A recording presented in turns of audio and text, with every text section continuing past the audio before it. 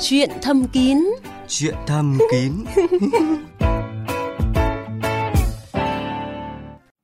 Mai Hương và bác sĩ Hà Ngọc Mạnh rất vui được gặp lại các bạn trong chương trình Chuyện thầm kín phát sóng trên VOV2 Đài Tiếng nói Việt Nam và trên trang web vov2.vn. Vâng, xin chào chị Mai Hương, chào thính giả VOV2. Xin cảm ơn bác sĩ Hà Ngọc Mạnh. Chắc hẳn là các bạn cũng đã ghi nhớ hai số điện thoại của chương trình là 0243 266 9494 và 0243 266 9595. Hai số máy này dành để kết nối cuộc gọi của các bạn vào lúc 16 giờ đến 19 giờ thứ năm hàng tuần với các bác sĩ và các chuyên gia của chương trình. Trốn phòng the và những điều chưa biết. Đã có chúng tôi thì thầm luôn bên bạn.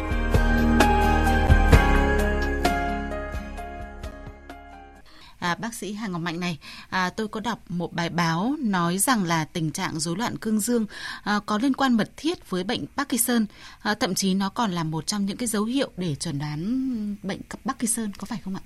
Vâng, nói đến cái bệnh lý về thần kinh mà rất hay gặp này, bệnh Parkinson thì rất hay gặp ở nam giới lớn tuổi. Bệnh lý này nó đặc trưng bởi những cái rối loạn liên quan đến sự vận động của cơ thể, liên quan đến những cái tổn thương ở trên não. Thì về cơ chế về sinh lý bệnh thì chúng tôi cũng nói sơ bộ thôi, là do liên quan đến những cái tế bào mà tăng tiết cái dopamine ấy, nó có cái tổn thương. Và khi mà nó có những tổn thương đó thì nó ảnh hưởng đến những cái chức năng cơ thể hàng ngày, ví dụ khả năng vận động, rồi những cái ham muốn tình dục. Thì trong đó thì cái chuyện mà cái hoạt động tình dục thì nó cũng là một cái phần trong cái chuyện mà rối loạn do cái bệnh lý Parkinson mang lại. Người ta thống kê là khoảng tầm 5 đến 70% gì đó bệnh nhân mà có cái bệnh lý về Parkinson là đã có rối loạn về tình dục rồi. Vâng, trước đây thì chúng ta vẫn thường nghĩ là chỉ có người già mới bị Parkinson, nhưng mà theo thống kê của Bệnh viện Đại học Y Dược Thành phố Hồ Chí Minh thì có đến 5 đến 10% bệnh nhân là dưới 40 tuổi bị chứng bệnh này. Và cái tình trạng rạn nứt, ái ân ở những cái bệnh nhân này thì là cái điều khó tránh khỏi, phải không ạ? Và cái nhóm bệnh nhân mà hay gặp là những nhóm bệnh nhân lớn hơn 40 tuổi. Tuy nhiên càng ngày thì cái bệnh lý về Parkinson thì nó đều trẻ hóa. Thì người ta thống kê là nó khoảng tầm 5%. Những cái nhóm bệnh nhân dưới 40 tuổi là có thể bị mắc cái bệnh lý này, tức là bệnh lý mà nó có thể xuất hiện rất sớm. Tầm tuổi từ 30-40 tuổi là cái thời điểm mà đỉnh cao trong hoạt động tình dục, tức là có nhu cầu hoạt động tình dục rất lớn. Mà khi mà mình bị những cái bệnh lý này thì nó lại ảnh hưởng đến cái chuyện tình dục rất là nhiều. Và chính những cái chuyện này thì nó lại ảnh hưởng đến cái chất lượng cuộc sống của bệnh nhân. Và về lâu về dài thì bệnh có làm cho giảm cái ham muốn của những bệnh nhân bị Parkinson hay không? Cái bệnh lý về Parkinson thì sẽ có hai cái thái cực khác nhau về cái ảnh hưởng về chuyện tình dục. Nhưng mà cái ảnh hưởng mà chủ yếu là hay gặp nhất là cái ảnh hưởng về làm giảm cái ham muốn tình dục. Tức là cái ham muốn tình dục của bệnh nhân mà bị bệnh này thì nó sẽ giảm dần đi, hoặc nó kéo hẳn đi. Còn cái thái cực thứ hai mà cũng ít gặp hơn nhưng mà vẫn có thể là gặp phải là làm cho người ta tăng cái ham muốn tình dục đến cái mức quá độ và người ta khó khăn trong việc kiểm soát cái hoạt động tình dục này. Như vậy là với bệnh Parkinson thì chúng ta cũng không nên hoàn toàn nghĩ rằng là đã bị Parkinson thì còn sinh hoạt vợ chồng làm gì nữa, đúng không ạ? Liệu có cái giải pháp nào thì hỗ trợ những bệnh nhân Parkinson này hay không ạ? Để cho họ có thể là điều trị bệnh nhưng mà vẫn có thể là giữ lửa cho cái tình cảm vợ chồng, thưa bác sĩ? Tất nhiên là cái bệnh lý này, bệnh lý Parkinson thì chúng ta đã có những cái cơ chế sinh lý bệnh rất là rõ ràng, có những cái thuốc điều trị rất là rõ ràng rồi. Thì chúng ta có thể điều trị để làm giảm những cái tác động của những cái triệu chứng của bệnh lý này lên đến cái đời sống sinh hoạt hàng ngày, lẫn lên đến cái đời sống tình dục của nam giới. Nên là khi mà chúng ta mà có cái bệnh lý này thì chúng ta đừng có lo lắng và tự ti quá. Chúng ta có thể tuân thủ những cái điều trị của bác sĩ, rồi chúng ta có thể duy trì hoạt động tình dục giống như người nam giới bình thường. Tôi cũng được biết là hiện nay ở nước ta cũng đã áp dụng cái phương pháp phẫu thuật đặt điện cực kích thích não sâu điều trị rất là hiệu quả cho bệnh nhân Parkinson. Và khi người bệnh đã được điều trị tốt thì chắc hẳn là cái tình trạng rối loạn cương dương của họ cũng sẽ được cải thiện. Vâng, vì là cái cơ chế như tôi vừa nói lúc đầu là cái bệnh lý Parkinson là chủ yếu là do những cái sự suy giảm cái lượng dopamine trong cái tế bào não. Tức là cái dopamine là một chất trung gian dẫn truyền thần kinh. Tức là khi chúng ta thiếu hụt cái lượng hormone này thì cái sự liên kết giữa các thần kinh trong cái hệ thần kinh trung ương chúng ta nó sẽ kém đi. Thì dopamine nó là một phần trong đó. Thì khi mà chúng ta có một sự kích thích não, khi mà điều trị ấy, thì cái lượng dopamine nó trở về mức bình thường hoặc là tương đối bình thường. thì những cái chuyện ham muốn tình dục mọi thứ thì nó có thể tốt lên. Khi đó thì chúng ta có thể là có cái hoạt động tình dục tốt hơn. Và thứ hai nữa là khi mà chúng ta mà không có những cái trì trệ khi mà cái bệnh lý thần kinh mang lại ấy, thì cái tâm lý của chúng ta nó sẽ tốt hơn, và chính những cái đó nó sẽ làm cho cái hoạt động tình dục của chúng ta tốt lên. Có nghĩa là đối với bệnh nhân Parkinson, cái việc điều trị sớm là rất là quan trọng đối với cái khả năng hồi phục và cũng như là không để ảnh hưởng đến cái sức khỏe tình dục cũng như là cái quan hệ vợ chồng. Vâng, đúng rồi. Nên chúng ta nên điều trị sớm, và chúng ta cần chú ý lên những cái triệu chứng của bệnh lý Parkinson này. Chúng ta có thể phát hiện sớm từ những giai đoạn khởi đầu 0 và 1 chẳng hạn, thì những cái giai đoạn mà nó chỉ là chớm mắc thôi thì chúng ta điều trị trong giai đoạn đấy thì cái khả năng hồi phục nó rất là cao và tránh được những biến chứng nặng do cái bệnh lý Parkinson mang lại. Vâng, như bác sĩ vừa chia sẻ thì bệnh nhân Parkinson thì thường là xảy ra sẽ có 2 thái cực. Một thái cực là bị suy giảm tình dục và một thái cực là cũng sẽ có tăng cái khả năng cái nhu cầu về tình dục. Vâng. Tuy nhiên là nếu như mà bệnh nhân bị tăng tình dục, ham muốn liên tục và thái quá gây phiền toái cho những người thân chăm sóc họ, thì trong cái trường hợp này thì có cái cách nào giải quyết cái tình trạng rối loạn này hay không, thưa bác sĩ? Những cái nhóm bệnh nhân mà bị tăng cái ham muốn tình dục lên ấy chủ yếu là do cái tác dụng phụ của những cái thuốc điều trị cái Parkinson này. Nên là khi mà chúng ta mà có cái ham muốn tình dục ấy thì chúng ta có thể là gặp bác sĩ điều trị trực tiếp cái bệnh lý này. Chúng ta có thể điều chỉnh lại thuốc thì nó sẽ ổn trở lại. Hoặc là có thể là những cái khó khăn kèm theo, ví dụ như là khi mà bệnh nhân lớn tuổi mà có nhiều ham muốn tình dục thì nó ảnh hưởng rất nhiều đến sức khỏe, thì chúng ta có thể đánh giá lại cái hoạt động nội tiết để xem cái nội tiết chúng ta có thay đổi gì không do những cái rối loạn do cái Parkinson mang lại, thì chúng ta có thể điều chỉnh lại những cái nội tiết đó. Theo bác sĩ thì với những bệnh nhân Parkinson thì người bạn đời của họ cũng nên hỗ trợ như thế nào về mặt tâm lý, hoặc cũng như là cần có những cái cách ứng xử như thế nào để giúp cho người bệnh vẫn có thể là điều trị bệnh nhưng mà vẫn được hưởng cái niềm vui vợ chồng?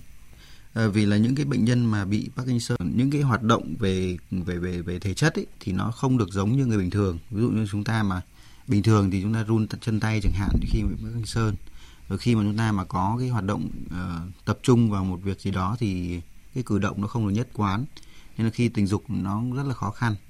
Thì thứ nhất là đầu tiên chúng ta cần phải phát hiện sớm bệnh lý này và có trình điều trị và theo dõi. Và thứ hai là khi mà trong cái quá trình hoạt động tình dục thì chúng ta lựa chọn những cái tư thế tình dục nào tốt, tránh những cái mà quá căng thẳng, quá kích thích để cho tránh ảnh hưởng những cái bệnh lý thần kinh này lên đến cái hoạt động tình dục. Thì khi mà chúng ta chăm sóc bệnh nhân thì cũng thế, chúng ta có thể để ý những cái chuyện đó, thì chúng ta có thể là điều chỉnh lại rồi theo dõi, rồi có thể là chú ý cái tần suất tình dục nữa thì nó cũng sẽ tốt cho bệnh nhân. Vâng, tình dục không chỉ là thú vui, nó còn là cái sự gắn kết và còn giúp bệnh nhân vượt qua được mặc cảm bệnh tật. Và để đạt được cái điều này thì cái người bạn đời của người bệnh cũng có ý nghĩa rất là quan trọng. Và giờ thì chúng ta cũng sẽ dành thời gian cho các thính giả của Chuyện Thầm Kín đang chờ đợi ở đầu dây. Alo, Chuyện Thầm Kín xin nghe ạ. Tôi là ở Thái Bình. Vâng ạ, chào bác. Thái Bình năm nay 85 tuổi, vợ 80 tuổi. Vâng. Công nhân về hưu. Thế sức khỏe của hai bác bây giờ thế nào ạ? Sức khỏe giờ thì tốt lắm. Nhưng mà là 4-5 giờ sáng nhà cái khoản nên làm tốt lắm, nhưng mà là toàn cái gì cũng chỉ 3-4 lượt. Vâng. Thế thì hôm nay thì bác gọi đến Chuyện Thầm Kín thì có điều gì muốn hỏi bác Hà Ngọc Mạnh ạ? Đấy, thì hỏi xem làm như thế như vậy là có khỏe không, có hại sức khỏe không của cái tuổi già đấy. Thế hiện nay thì tần suất sinh hoạt của hai bác như thế nào ạ? Cứ gọi tuần cũng phải 3-4 lượt. Một tuần 3-4 lần. Và phải nói là Mai Hương cũng rất là ngưỡng mộ bác đấy ạ. Ở tuổi này rồi mà hai bác vẫn duy trì được cái mức độ sinh hoạt rất là đều đặn mà nhiều người ở cái tuổi trẻ như bọn cháu là không đạt được các bạn. Vâng. Và tuy nhiên ở tuổi này thì với tần suất như vậy thì nó có phù hợp hay không thì bây giờ mời bác nghe bác sĩ Hà Ngọc Mạnh tư vấn nhé. Vâng, xin mời bác sĩ. Vâng, chào bác. Thế bây giờ tuần làm được 3-4 hiệp như thế thì có chăn vịt được không? Có nuôi được vịt không? Nuôi được ít gà, có vịt thì không có, nuôi rau ở vườn. Vẫn cung cấp cho các con trên ở nhà đủ ăn cho gia đình. Vâng. Thế chồng có 2 vợ chồng không? Vâng, thế các cháu có hay về nhà để lấy vịt lên để ăn không? Có, có thì khoảng vài tháng các cháu này về lấy gà đấy thì dạ, thế là vui quá rồi. Cái chuyện tình dục ấy thì nó tùy thuộc vào hoàn cảnh gia đình, rồi tùy thuộc vào sức khỏe cá nhân của mình. Thì nếu mà cái tần suất mà như bác nói ấy, thì nó không ảnh hưởng gì đến sức khỏe toàn thân. Ví dụ như là tối tình dục xong thì ngày mai vẫn làm việc bình thường, sức khỏe vẫn tốt, thì mình vẫn có thể duy trì được cái hoạt động tình dục như thế. Tuy nhiên thì nếu mà sau khi hoạt động tình dục xong mà mình cảm thấy mệt mỏi này, rồi sáng mai dậy không cho gà ăn được này, rồi cảm thấy đau lưng mỏi gối, thì những cái chuyện đó thì nó sẽ ảnh hưởng đến cái hoạt động toàn thân. Thì bác nếu mà những cái ảnh hưởng đó thì bác có thể làm giảm cái tần suất tình dục đi, hoặc là có thể là giảm cái thời gian tình dục xuống để cho nó đảm bảo cái sức khỏe toàn thân. Thì cái đấy thì là tốt nhất. Mai Hương rất là băn khoăn là không biết là bác gái thì thế nào ạ? Bác gái thì cũng lại cái là người to béo này cũng được, chứ không như những người đàn bà khác. Thế bác gái có bao giờ phàn nàn như thế là nhiều quá hay không? Cũng năm lúc cũng nghe chừng ấm ức đấy, cũng thích. Tức là cũng vẫn phải chiều ông đúng không ạ? Đấy thì nếu mà tình dục mà cái tần suất như thế mà bác gái mà cảm thấy nó khó chịu ấy, ví dụ như là đau rát cái âm đạo chẳng hạn, thì lúc nào đưa bác gái đi khám để xem cái vấn đề cái phụ khoa của bác gái xem có gì bất thường hay không. Vì là độ tuổi 80 ấy, thì sợ là cái niêm mạc âm đạo nó viêm teo ấy, thì nó dễ bị đau rát khi mình hoạt động tình dục quá nhiều. Thì cái này thì bác đi cho bác gái đi khám thì người ta sẽ điều chỉnh cái hormone cho bác gái để cho bác gái hỗ trợ được mình tốt hơn. Vâng, chào bác. Vâng, xin chào bác ạ. Cảm ơn bác đã tham gia chương trình. Xin mời thính giả tiếp theo. Alo. Vâng, xin mời thính giả chia sẻ ạ. Tôi ở Nam chị ơi. Tôi tuổi là 5 tuổi chị ạ. Anh bao nhiêu tuổi ạ? 65 ạ. Bác 65 tuổi. Vâng. Bác ở đâu hả bác? Ở Hà Nam ạ. Bác ở Hà Nam. Vâng. Thế hôm nay thì bác có cái điều gì băn khoăn muốn hỏi bác sĩ Hà Ngọc Mạnh ạ? Nói với chị là sao có vấn đề tình dục của người nó kém. Thế người nghe cho quảng cáo TV là cái giúp kết 1 giờ nó lại 300.000 6 viên ấy thì uống nó có tác dụng gì không ạ? Vâng. Tức là bác đã uống lần nào chưa? Chưa uống chưa? Đang hỏi để mua. Thế bác sĩ Hà Ngọc Mạnh xem là có loại thuốc gì mà mua uống để nó kích dục được không chị? Tức là bây giờ thì bác đang bị cái tình trạng sinh lý yếu à? Cái hoạt động nó hơi kém. Bác bị lâu chưa? Cũng mới thôi chị ạ. Vâng. Thế thì bác đã đi khám ở đâu chưa? Chưa chị ạ. Thế không, thì có người vẫn khỏe bình thường, nhưng có nghĩa là 1 tháng chỉ là khoảng 3-4 lần thôi. Nhưng mà nhìn mình vẫn ham muốn mà, nhưng mà nó không lên được. Thế mỗi một lần thì kéo dài được khoảng bao lâu? Chỉ khoảng 5 phút chị ơi. 5 phút thì đây có phải là một cái tình trạng gọi là sinh lý yếu chưa hả bác sĩ Hà Ngọc Mạnh? Vâng, chào anh. Với cái trường hợp mà trên 60 tuổi rồi mà mình có những cái rối loạn tình dục thì cũng là điều đương nhiên thôi, vì là cái độ tuổi đấy phải khoảng tầm 7-80% những bệnh nhân đã bị trục trặc từ cái vấn đề về cái khả năng cương nó kém đến cái vấn đề về cái kiểm soát xuất tinh, tức là ví dụ như là xuất tinh sớm chẳng hạn, hoặc là khó khăn trong việc xuất tinh. Thì mình biết cái vấn đề của mình là nó vấn đề sinh lý như thế. Tuy nhiên thì bao giờ thì người ta cũng đề cao cái vấn đề về cái chất lượng cuộc sống lên, tức là với cái tuổi đấy thì người ta vẫn có thể duy trì hoạt động tình dục, và có những cái hỗ trợ về mặt y khoa, người ta sẽ hỗ trợ được mình trong cái chuyện tình dục này để mình duy trì được cái chất lượng cuộc sống. Tuy nhiên thì những cái thuốc này mà để mà chúng ta tự mua thuốc ngoài thị trường thì chúng ta tự uống ấy, thì chúng tôi khuyên là không nên. Khi mà chúng ta tự ý mua thuốc mà dùng thì chúng ta không có cái sự theo dõi cụ thể. Có nghĩa là dốc kết không có lợi phải không ạ? Đúng dốc kết không tác dụng phải không? Đúng rồi. Có thể nó có tác dụng hoặc có thể không. Tuy nhiên thì chúng ta khi mà dùng thuốc, chúng ta tất cả mọi thứ về y khoa chúng tôi tư vấn bệnh nhân là tất cả mọi thứ đều là thuốc cả. Ghi nhãn là thực phẩm chức năng, sản phẩm này không phải là thuốc, nhưng nó là những hóa chất mà chúng ta đưa vào cơ thể. Thì khi mà những hóa chất đưa vào cơ thể nó kiểu gì nó cũng ảnh hưởng đến chúng ta, nên chúng ta cần phải có sự tư vấn cụ thể từ bác sĩ. Và chúng ta cần phải đánh giá cái bệnh lý chúng ta xem có ảnh hưởng gì không trước khi chúng ta dùng cái thuốc đó. Nên là cái trường hợp của anh ấy thì theo chúng tôi là anh nên đi khám. Anh đi khám nên là khi đi khám thì nếu mọi thứ bình thường, người ta có thể theo dõi cho anh, có thể người ta kê thuốc cho anh theo một cái liều nhất định, và có thể điều chỉnh cho một cái liều nào nó phù hợp với anh. Cảm ơn anh ạ. Vâng, xin cảm ơn bác. Vâng, xin chào bác. Vâng, bây giờ thì xin mời thính giả tiếp theo đặt câu hỏi ạ. Alo ạ. Vâng, xin mời thính giả chia sẻ ạ. Tôi muốn hỏi tí này thì tôi năm 2015 á. Vâng. Là bị đột quỵ tính đến giờ hơn 4 năm nhưng mà lâu giờ là vẫn dùng cái thuốc huyết áp liên tục đó. Vâng. Vì cái bệnh đột quỵ cho nên là cây cũng sợ, ông không dám bỏ thuốc nữa. Nhưng mà dùng cái thuốc ăn nhiều thì tôi nghe chuyện trầm kiến nhiều, nhưng uống ăn nhiều thì hắn bị giảm suy giảm rối loạn cương dương á. Vâng. Nhưng mà chờ muốn hỏi bác sĩ có bây giờ nếu giảm bớt thuốc thì có được hay không, hoặc là ví dụ như mà dùng hắn thì dùng liên tục thì bây giờ có cái loại thuốc mà uống để cho nó đỡ bị rối loạn này không? Bởi vì không dùng lâu ngày thì cảm thấy cũng mỗi ngày ở đây bị suy giảm đi. Bác sĩ tư vấn là tí ngay. Vâng, xin mời bác sĩ tư vấn thì bệnh nhân có thể điều chỉnh được thuốc hay không ạ? Vâng. Cái này thì chắc là anh cũng nghe VOV2 rất là nhiều.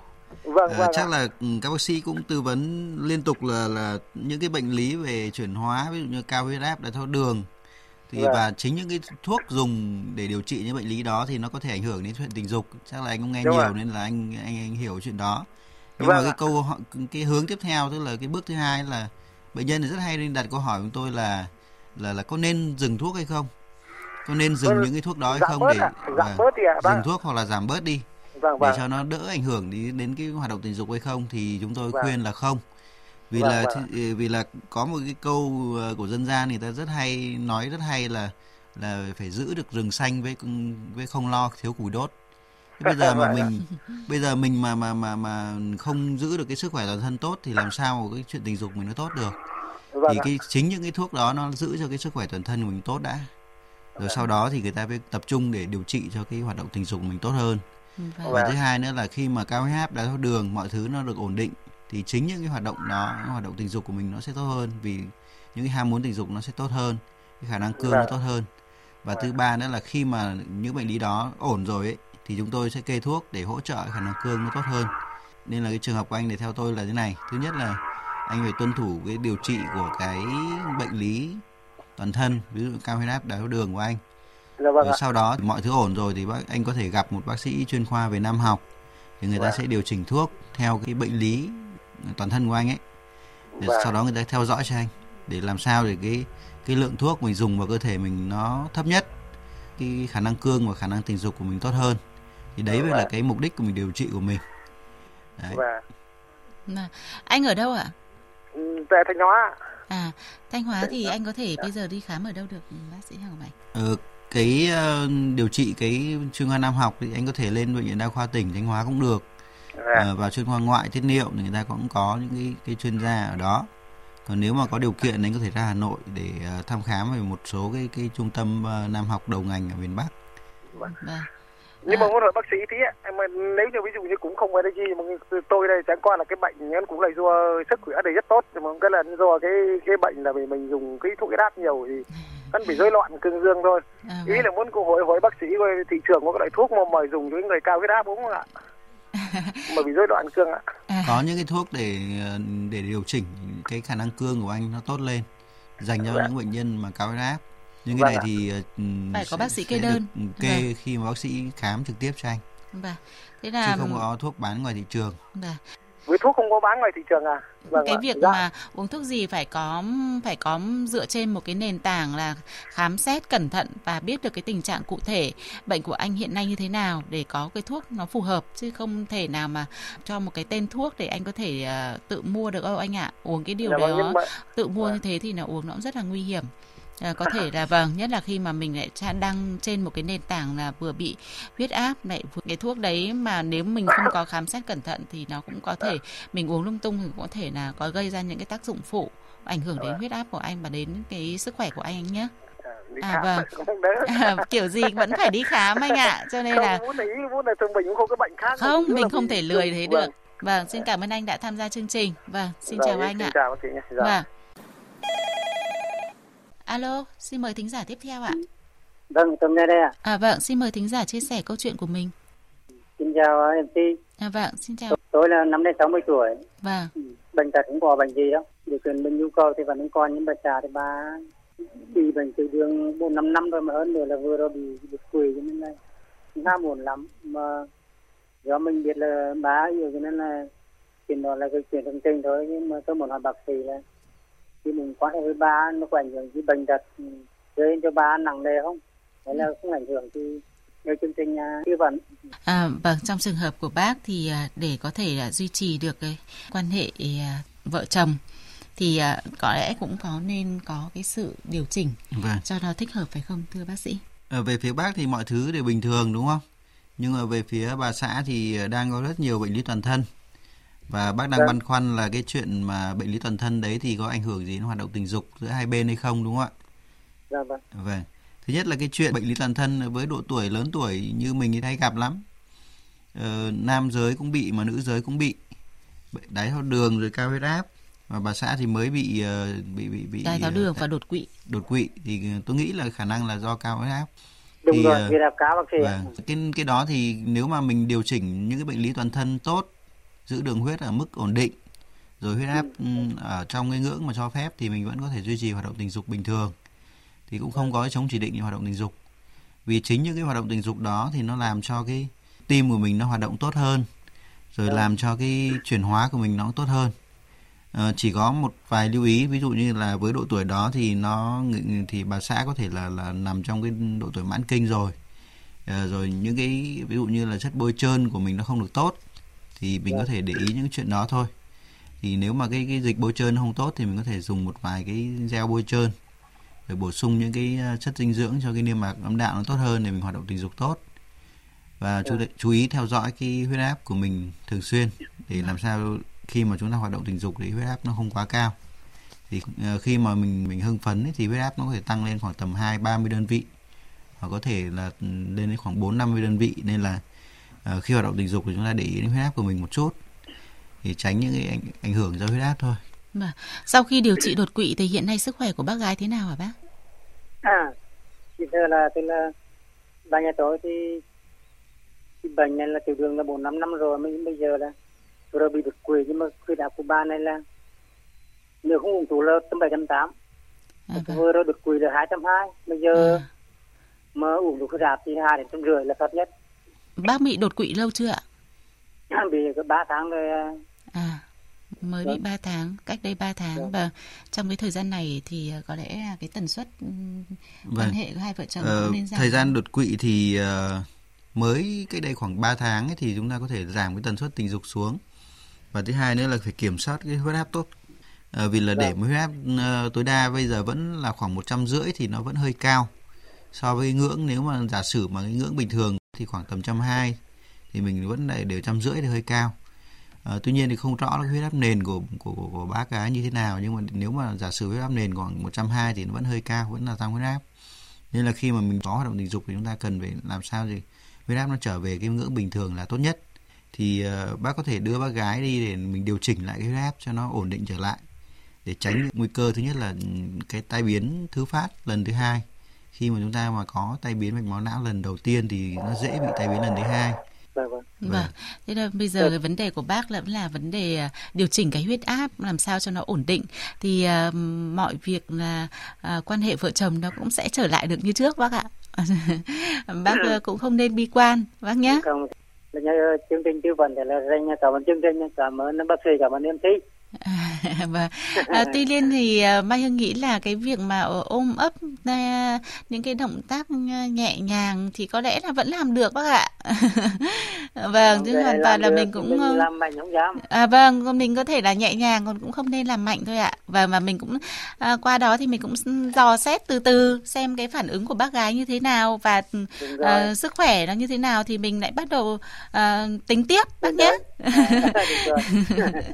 Vâng, cũng vẫn phải kiên trì thôi bác ạ. Vâng, xin cảm ơn bác đã tham gia chương trình. Rồi, cảm ơn chương trình, cảm ơn MC nha. Vâng, xin chào bác ạ.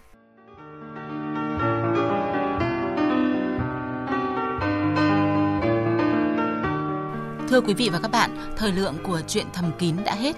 Quý vị và các bạn có thể liên lạc với chúng tôi qua số máy 0243 266 9494 và 0243 266 9595 vào lúc 16 giờ đến 19 giờ các ngày thứ 5 hàng tuần để được kết nối với bác sĩ. Xin tạm biệt và chúc quý vị một đêm ngon giấc.